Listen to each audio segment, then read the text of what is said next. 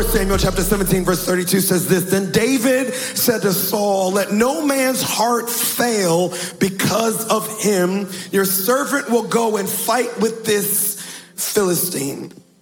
And Saul said to David, you are not able to go against this Philistine to fight with him, for you are a youth and he a man of war from his youth. Be careful of people who tell you that you can't do something that they've never done. Be careful of people who tell you it won't work for you when it never worked for them. How can you tell me what's possible? How can you tell me what's not going to happen when you couldn't make it happen? Don't tell me my business is going to fail just because you couldn't get yours up off the ground. Bars. Verse 36, your servant has killed both lion and bear. Biblical curse word. And this uncircumcised Philistine will be like one of them, seeing he has defied armies of the living God. I wish we had more venom towards situations that dare say our God is not our God. Terminal, do you not know who my God is? Unreconcilable, do you not know who my God is? Moreover, David said, the Lord who delivered me from the paw of the lion and from the paw of the bear, he will deliver me from the hand of this Philistine. And Saul said to David, go and good luck. And the Lord be with you. 2 Samuel chapter 11 verse 1 says this, it happened in the spring of the year, at the time, can I preach to you? When Christians go out to battle. I was going to say, you ever ran across some of the people, I ain't calling them weird, but they call everybody king and queen? What up, king? What up, queen? Come on, you know somebody like that. You sitting next to somebody like that.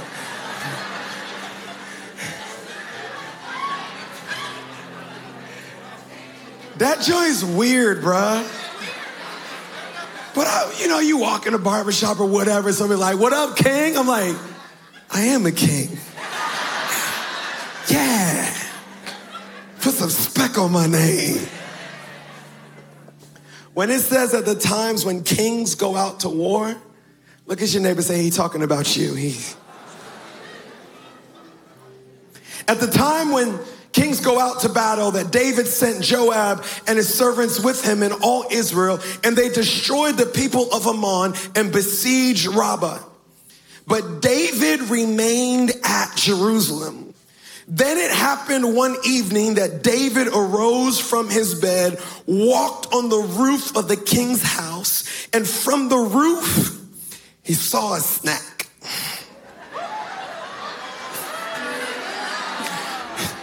This just gonna come up over and over.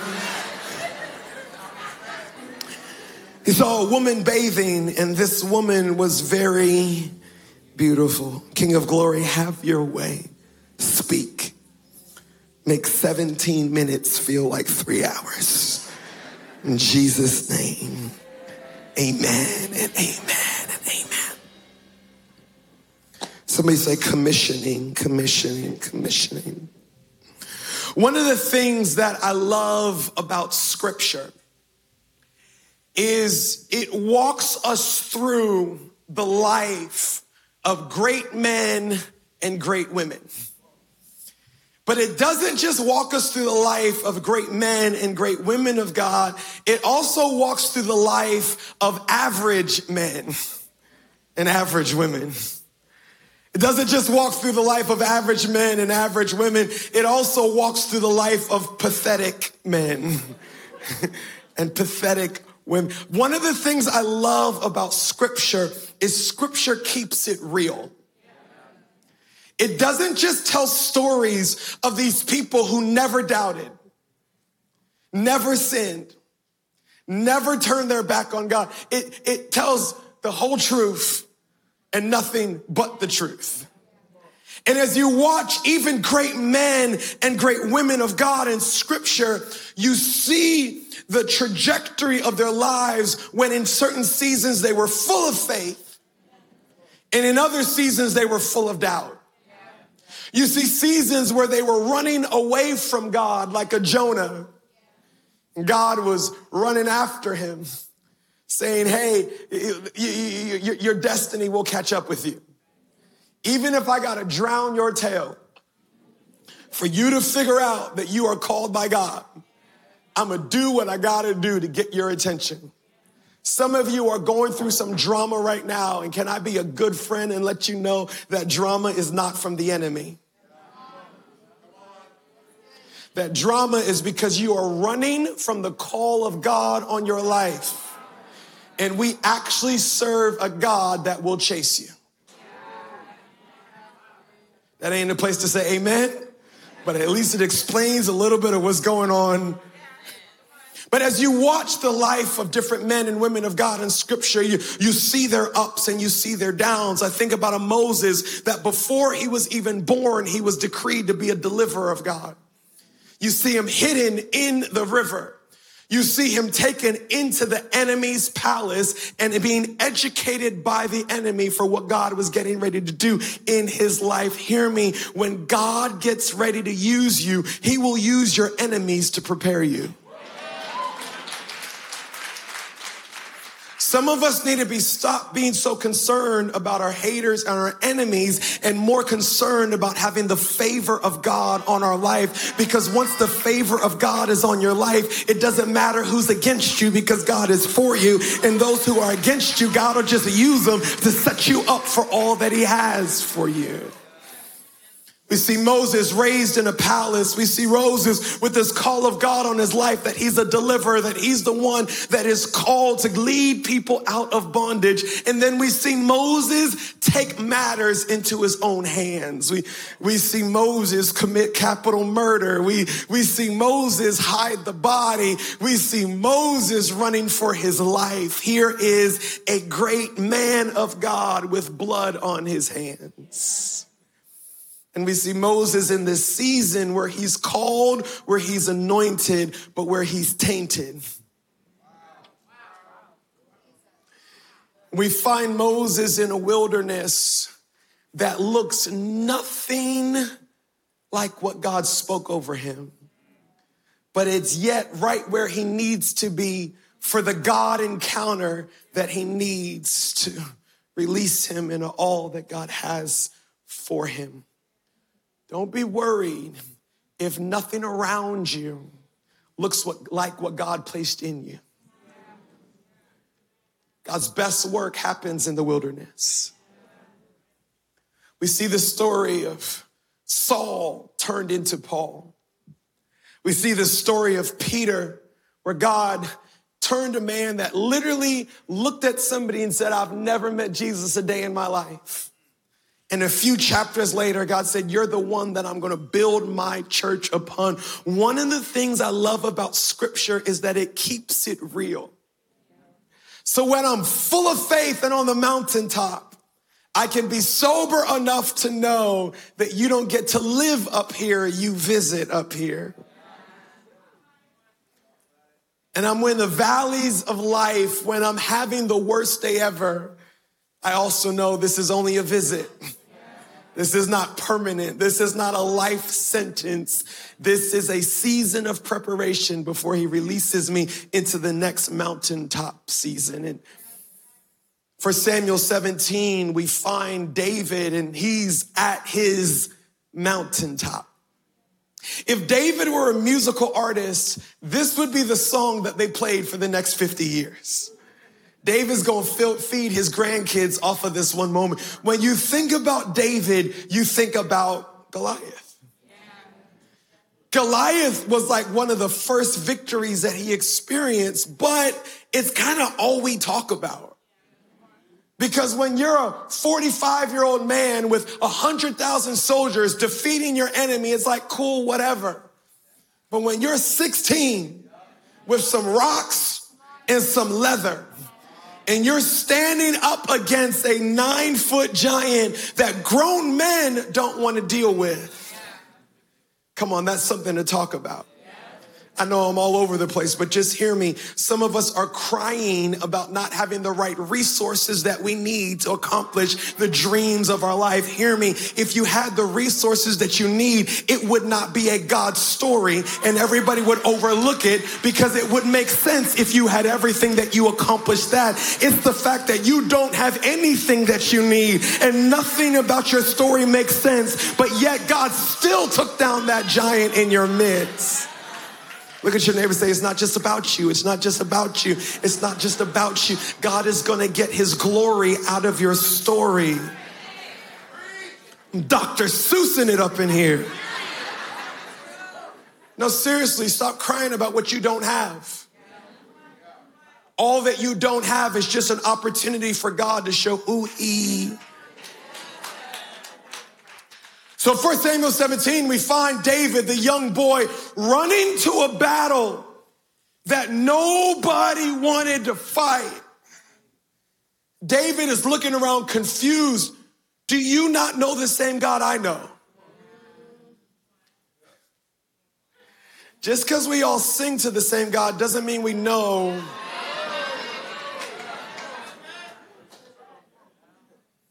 And some of you are avoiding battles God's called you to fight because you're hanging around with people that have lost their fight. Can I just have fun? And because they're in your small group, because they go to your campus, because they wear the outreach t-shirt, you think, hey, we're all, no. Do you know the God that I know? Because the God that I know defeated the lion in front of me. He defeated the bear in front of me. And this giant is going to catch the same thing as all those other enemies. David said, forget y'all. I know who my God is. Let's do this. And he runs to a battle that nobody else wants to fight. And that's the moment that made him. There will be a moment in your Christian walk that is the line in the sand and the demarker of you can never go back. There's a moment when you see God do something that you didn't pray for, you couldn't understand, you couldn't come, that it removes you from the ability to ever deny God again. Anybody in here, I've just seen too much. If you were going to try to tell me something that God couldn't do, you should have got to me 5 years ago. But I've just seen him move in ways that I've just seen him do things. I've seen too much. This was David's defining moment as he runs and defeats Goliath. He cuts his head off. And y'all, it was a party from there. Next thing you know, people are lifting David up and screaming, and David becomes the most popular person in the kingdom. They made a little TikTok song off of him. Everybody was tagging his song on all their posts. It went something like this: Saul has killed his thousands, but David has killed tens of thousands. And David said, yeah, that's me. We see Saul get jealous of David and try to kill him. We see David running out into the wilderness. Once again, don't be afraid of the wilderness. Don't be discouraged when you're in no man's land, because it was in the wilderness that God sent David those 300 soldiers that were the greatest soldiers and the key to the victories that he faced for the rest of his life. We see David anointed king. We see David expanding the kingdom that God had given him. Then we come to 2 Samuel 11. Years have passed. He wasn't new to it anymore. He wasn't in awe of the palace and the servants and the gold and the chariots and the horses. This was his normal life now. You ever caught yourself taking for granted something that you cried about? Come on now, tell the truth. I ain't trying to shame you. You ever find yourself showing up late for a job that 6 years ago you were fasting and praying for? Come on now. You ever find yourself not changing the oil in something that you cried when you drove it off the lot and said, ain't God good?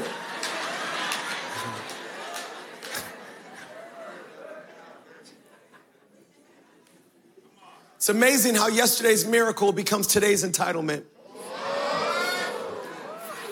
But David found himself in a place where I don't gotta fight anymore. I've got soldiers to do that. I've got people, have your people call my people. They'll take care of it. The Bible says in the time in this season when kings were supposed to go to war, David stayed home. I was looking at this, and this is what happened, y'all. God jacked me up with it, so now I get to jack you up with it. In one season, David is running to a battle that nobody wanted to fight. And in another season, David was avoiding a battle that everybody was required to fight. And my question to you, Union Church, is what changed? Not what changed in David, what changed in you? Because you used to be a person that refused to settle for less than what God had for you. You used to be a person that said, I'm so glad for what God has done, and I'm not taking that for granted, but there's more that he has for me. There's more territory, there's more favor, there's more opportunity, there's no visions, there's more dreams, there's more miracles. And what happened? Now you're talking about retiring at 40. What happened? Now you're talking about, I just want the soft life.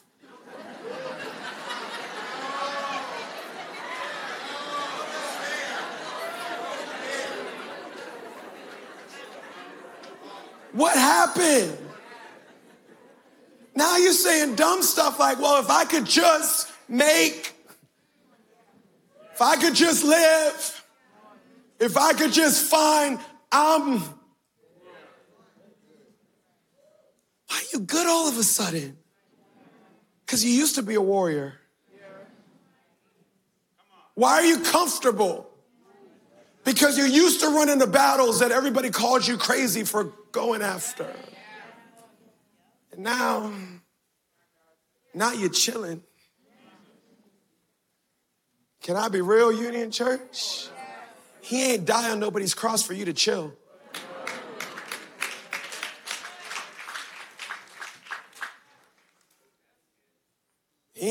Come on, look at your neighbor and say, he ain't come here for that. Life has a way of sobering you. Am I right? Life has a way of, you run into folks and listen, if you're 18, 19, 20, 21, 22, we excited for you. We are. I mean, go for it, okay? You get around some 19-year-olds, they get to talking about what they're going to do with their life. Yeah, but right there, you start chuckling. I'll make my first million by 25. All right. Go ahead. I believe that for you. I like that for you.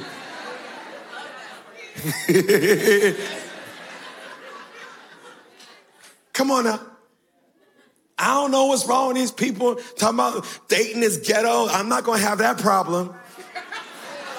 All right. God bless you. Check back in 3 years.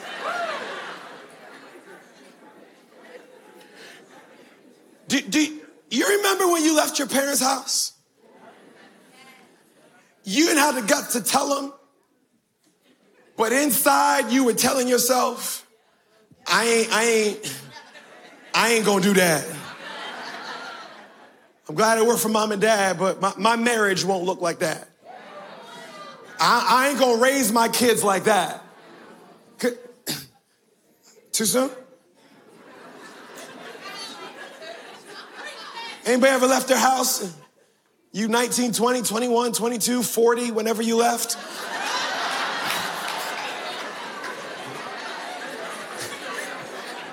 I don't know, it's 2023, it's different. No, you remember being a kid? And you're like, Dad, Mom, I want that shoe and that shoe. And they said, pick. And at 13 inside, one day, I ain't gonna have to pick. I'm gonna get both. It's amazing how optimistic we are when we're young. It's amazing how fearless we are when we're young. It's amazing how we'll run after giants that nobody wants to mess with when you're young, but add 15 years to that marriage. Work that same job for 22 years. And all of a sudden you find yourself not running to giants, but running away from them. I'll sit this one out. Next thing you know, you get around people that are dreaming and you're cynical. Oh, you're 45 and going back and getting another degree. Oh, that's nice for you. Go ahead. What changed? Where'd you lose your fight? What shelf did you put that warrior on?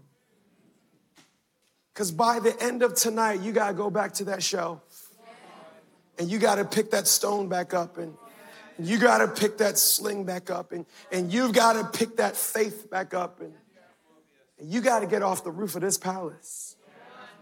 Three quick thoughts. The first one is this. We got to figure out where we lost our fight. We got to...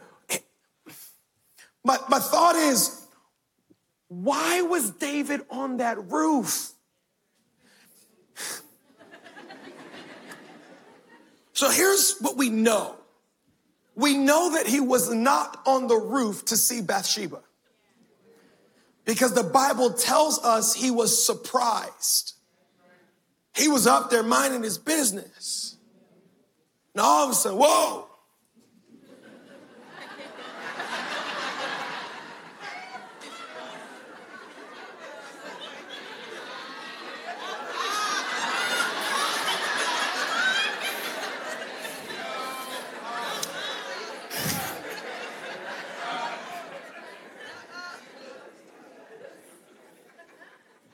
Just for a little theological context, in that time in history, women did not bathe on roofs.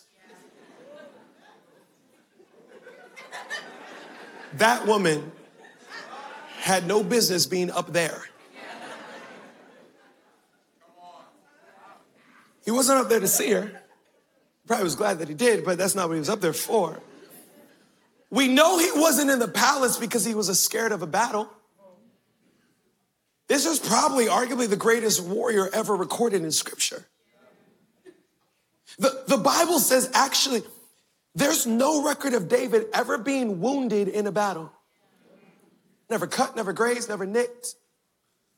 Probably didn't even sweat. So he wasn't up there to sin. Sin happened as a result of him having no purpose.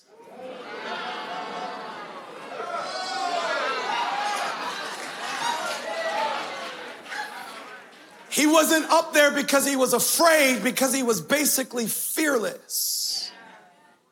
So my question is, why did he sit this battle out? And two thoughts came to my mind. I think the first reason he sat the battle out is because he was exhausted. I don't think he was looking for sin. I don't think he was looking for trouble. I don't think he was afraid. I think he was just tired. Have you ever been tired?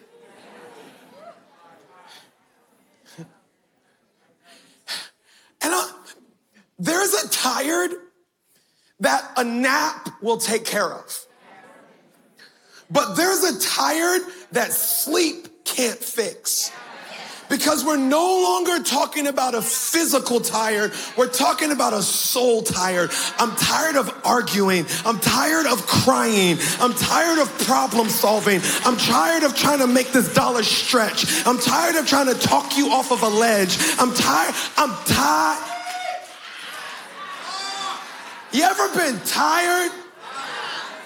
You know you're tired when you don't got no more fight in you. This ain't none of y'all relationships. You ain't never been in a situation like this before in your life. Me either. But you ever been around them people that they want to argue? Like you apologize and they won't accept it? I'm sorry. Yeah, you should be sorry because I'm sorry. It's my bad, I forgot. You shouldn't be forgetting. They're just not gonna let it go. Have you ever been so tired you don't even got any fight in you? It's like, whatever, okay, when you're done, let me know.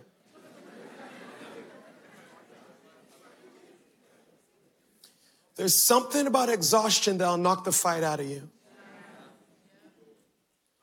I've been fighting for these kids. I've been fighting for my sanity. I've been fighting for this career. I've been fighting for, I'm tired.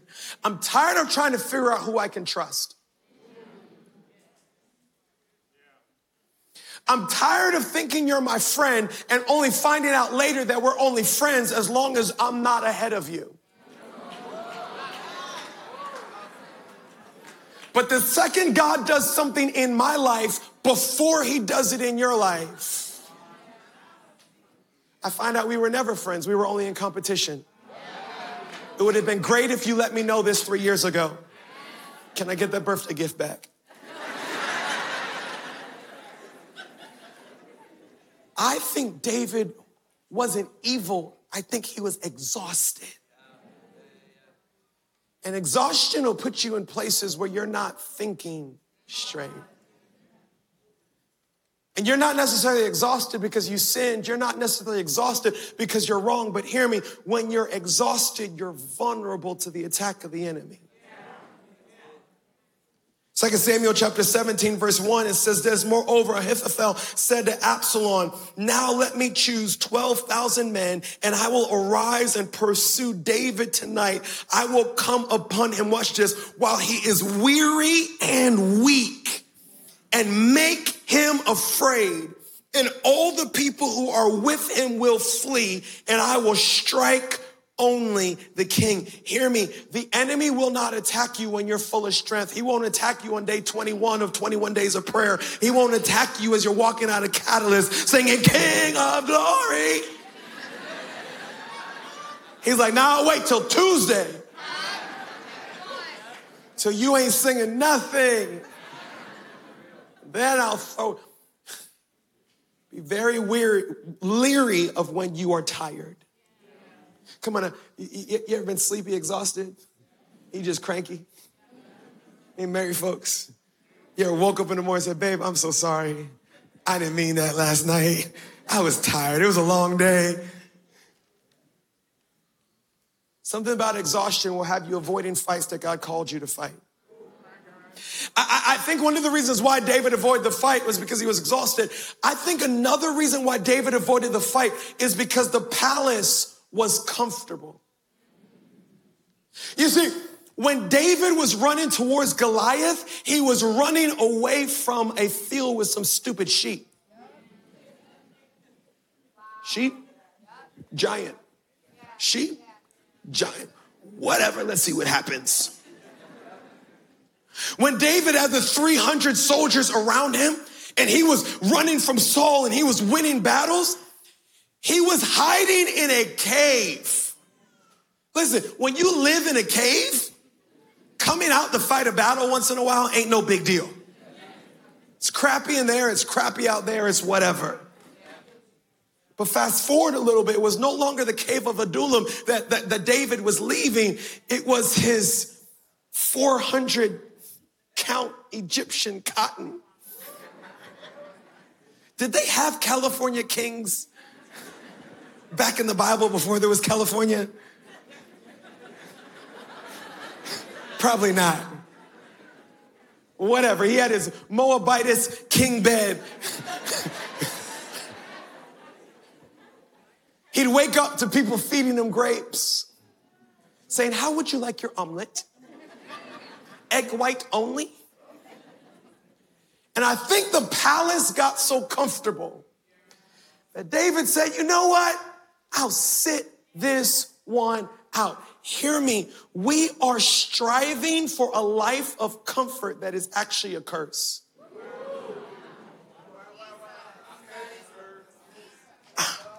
I'm preaching to myself. You ever said, God, can I just get 3 days with no drama? Am I the only one? God, if I could just get a season with no money problems, people problem, work problem, health problem, can I? There's a verse in the Bible. It says, and there was peace all around. I've only read it. I've never seen it. And what we do is we fight and we strive and we run to get to a life of comfort, not realizing that comfort has never been a blessing to us a day in our lives. Hear me. Your greatest prayers were never prayed in the season of comfort. Your greatest petitions of heaven were never made when your life was perfect. Your desire for God did not come when everything else in your life was taken care of and you were just bored. It's the pain that drove you. It's the problem that caused you to pray. It's the enemy chasing you down that had you running to Jesus. Now I got me a 401k.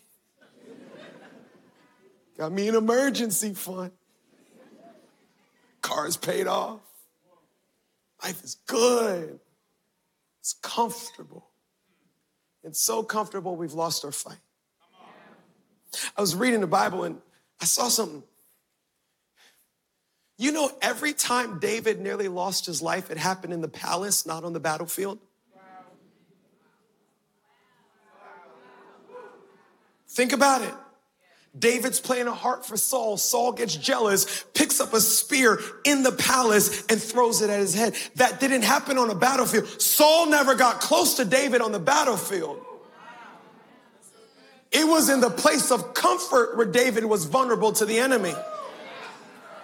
None of David's soldiers ever tried to overthrow his kingdom. It was his own son in his own house in the palace that tried to kill him. Hear me. We want comfort. We want peace. We want the soft life. We want no problems. Not understanding it's the place of comfort that you are most susceptible. You were made to fight. You were made to take territory. You were made to destroy generational curses that your parents and grandparents and great-grandparents. You were made to advance. So here's my simple question. Sean, where's Sean at? Tell Sean come play. We're going to stop. What battle are you currently fighting?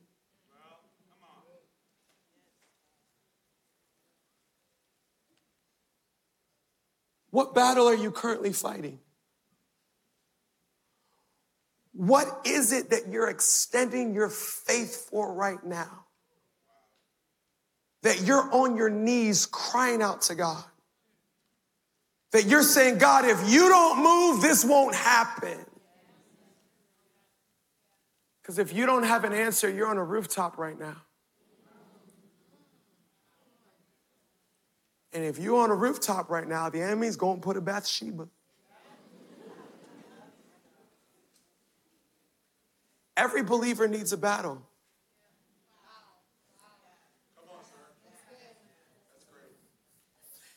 And there's battles against myself. And then there's battles of what God has for me. Tracking?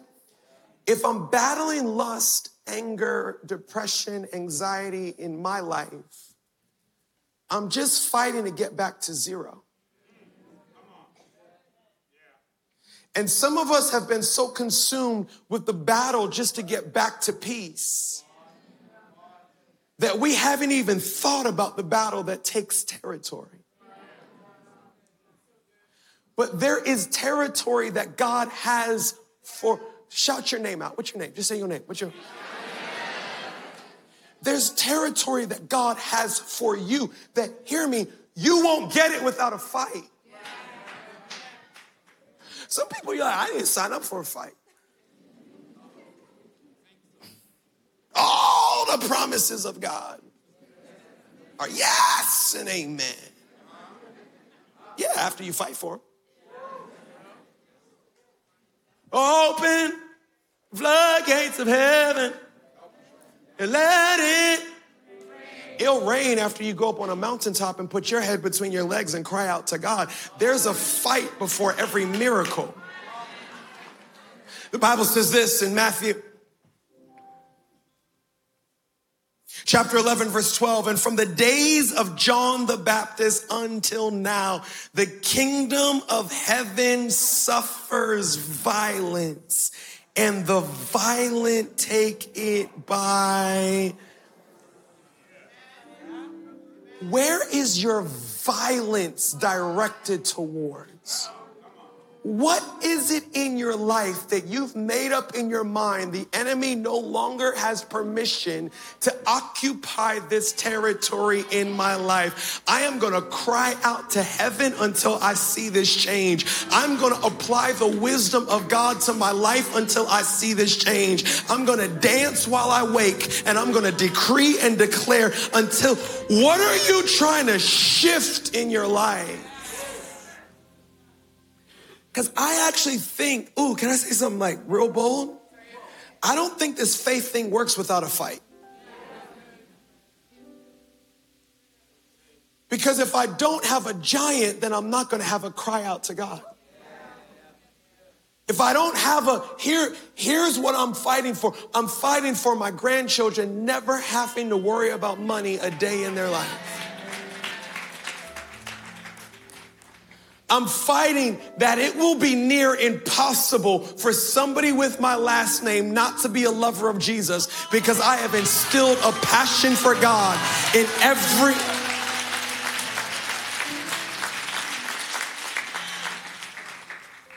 What are you fighting for? Because if you've lost your fight, you're going to find yourself vulnerable, doing dumb stuff. Just dumb stuff. Half a second on sin, you're going to get you refreshed. You're going to go home. When I'm heading into a fight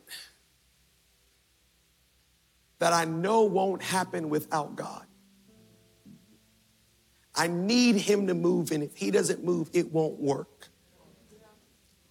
I'm very sensitive not to tick him off. I know I could say that in a more proper churchy way, but you tracking with me? So when I get in an argument, I'm going to tell, wait till God does this miracle, I'll tell you. I'm very sensitive. I need him with me. So I'm not going to do anything to upset him, because this TV show that I'm watching that he's not pleased with, it's not worth me losing this person that he's told me that I don't need to associate with, but I'm keeping them around because we've been friends since third grade. When I lose my fight, I lose my sensitivity to his presence. When I lose my sensitivity to my presence, my holiness gets relaxed. I feel no issue about disrespecting people because I'm oblivious to the fact. When I need him for this win, not that I'm afraid of him, but I'm just like, I don't want to do nothing that makes him leave me. because I need him here. Last thing, for those of y'all who like points, point number 2 is what battles are you avoiding? We ain't gonna preach that. Point number 3, where do you get your edge back? How do I get my fight back? Or how do I get my fight at all? Let's blow your mind. I am not really impressed that David ran and killed Goliath. I mean, yeah, heroic. But he was sitting out in a field for 3 years with a harp just worshiping. Of course he knew who his God was. You can sit in a field for 3 years and write music and sing songs, but you don't have any children.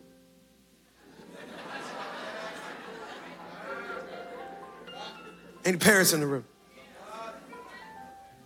You can sit in the field and sing songs and kumbaya and hear from God when you ain't got no job to go to. You don't got no bills to pay. You don't got no mouths to feed. You don't got no problems to solve. When life is easy, faith is not that hard. It's as life gets more complicated, time begins to be taken. You start taking blows. You start taking losses. That now, just sitting in his presence and run into the next battle, that's not reality. And here's the fact. Everybody loses their fight at some point.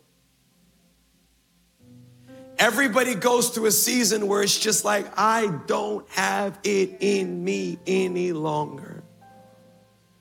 So my new question is not how do I keep my fight?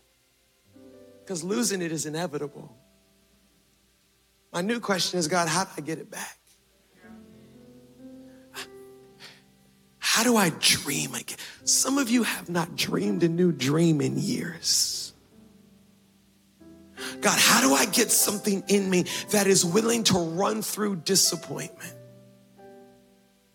Psalm 23, verse 1. It says, the Lord is my shepherd. I shall not want. Whenever I feel like I'm lacking something, it's because I forgot who my shepherd was. He makes me lie down in green pastures. He leads me beside the still waters. Here's the verse. He restores my fight.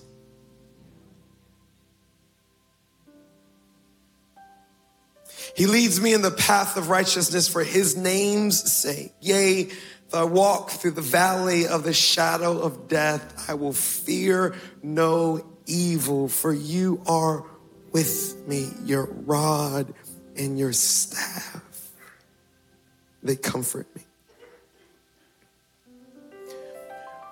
Church, there's a restoration of your mind, your will, your emotion, your fight, your vigor. There is something that happens in the presence of God where he puts a fight back in you. Where he says, I know you're tired, I know you're exhausted, but if you would just wait, I'm going to give you a rest. I'm going to give you a rejuvenation. I'm going to give you a hope. I'm going to give you a passion. I'm going to give you a vision that's going to get you back up and get you back in the fight. We're not just singing songs. We're not just dancing. There's something supernatural that is happening on the inside. God is saying, I'm putting that warrior back in you.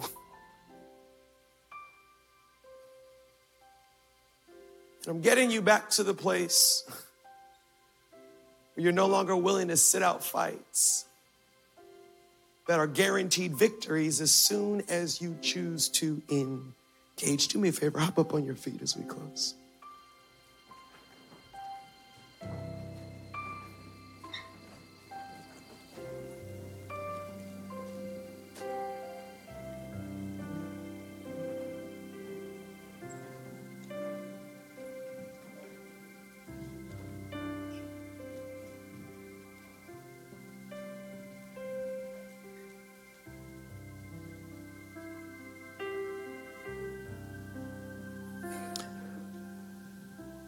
I want to pray for two things really quickly.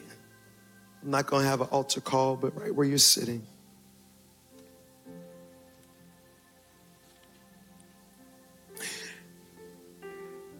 Can you just close your eyes?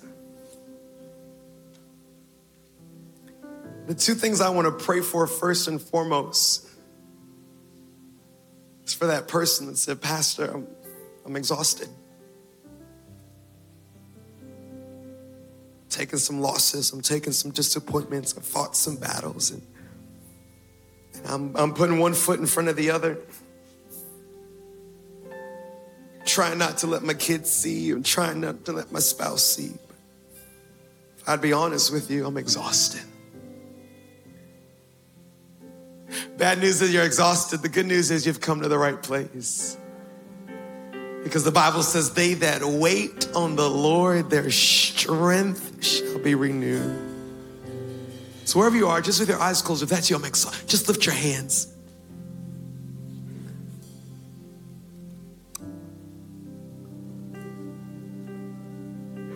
And just let God visit you in this moment.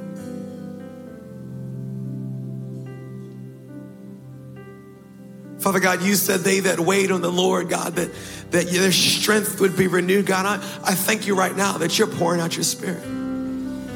God, I thank you right now that you're renewing that fight, God. You're renewing that strength, God. Come on, it's not going to take long, but can you block out everything around you? And in this moment, God's visiting you right where you are.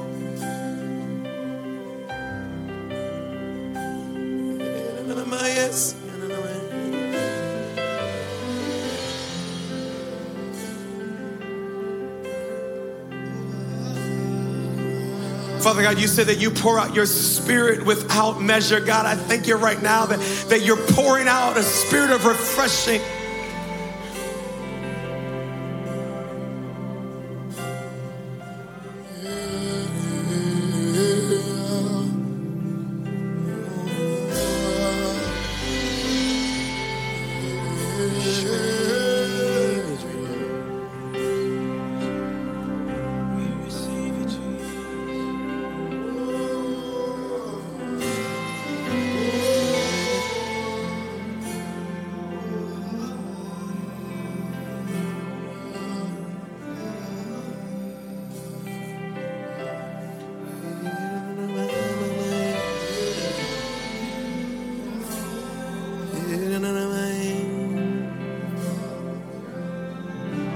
Waves of refreshing. Waves of refreshing are flowing, are flowing, are flowing.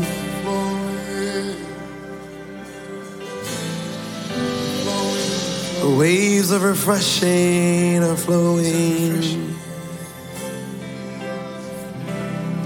The rivers of living water are flowing, are flowing. The rivers of living water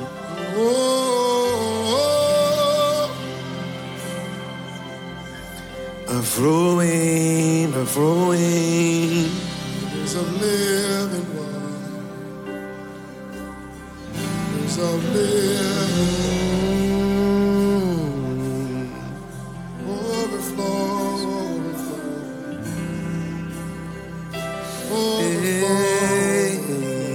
refresh my soul.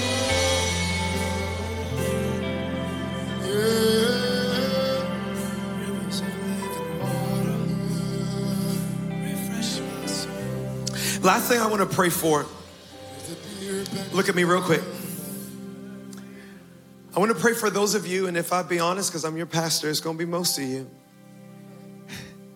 that would be honest enough to say, I don't know what my God fight is right now.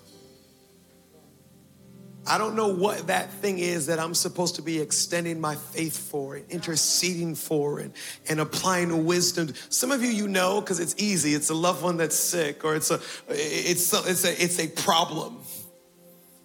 For a lot of us that don't have an overwhelming problem, we also don't have a fight. And if I had time to preach, some of us have picked our fights and they're not God fights. And you're wasting your time and you're wasting your energy fighting on something that ain't worth winning. But hear me, there's a mission with your name on it. There's territory that God has called you to take.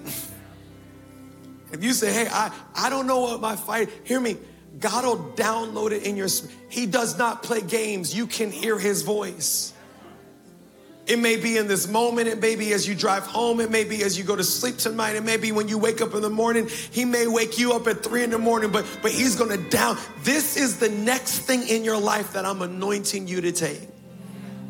So if you're in here, you're watching online, you're at Columbia, say, hey, I need to know what my God mission is. I need to know what that thing is that I'm supposed to be going after and praying after and fasting for and interceding for. If that's you, just throw both of your hands up in the air. Father God, in this moment, God, we are commissioning, God, people that are making decisions. I'm not a civilian anymore. I reject the soft life. I reject the comfortable life. I reject this is good enough. God, I pray in this moment, God, that you would download, God, territory that you have called, God, each person in this room to take. Father God, I pray even now that you would wake people up in the middle of the night and download business ideas that you've called them to build. God, I'm believing right now that you're going to bring to people's hearts, God, siblings and cousins and parents that you've called for them to pray over and to intercede for until they're walking in the fullness of God. God, I thank you for that person that you're anointing to break every generational curse in their family.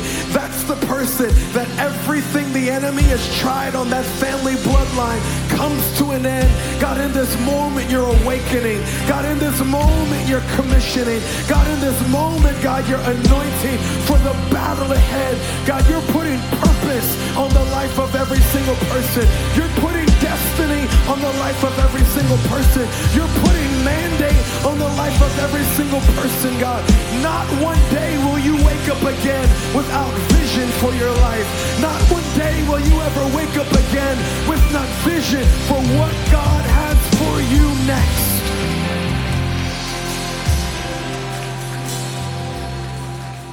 God, like Saul experienced when those scales fell from his eyes. God, in this moment, I pray that you would open the eyes of every believer, that they would see this is why you put them on this planet, in this time in history, in this region, because they are your solution to this problem.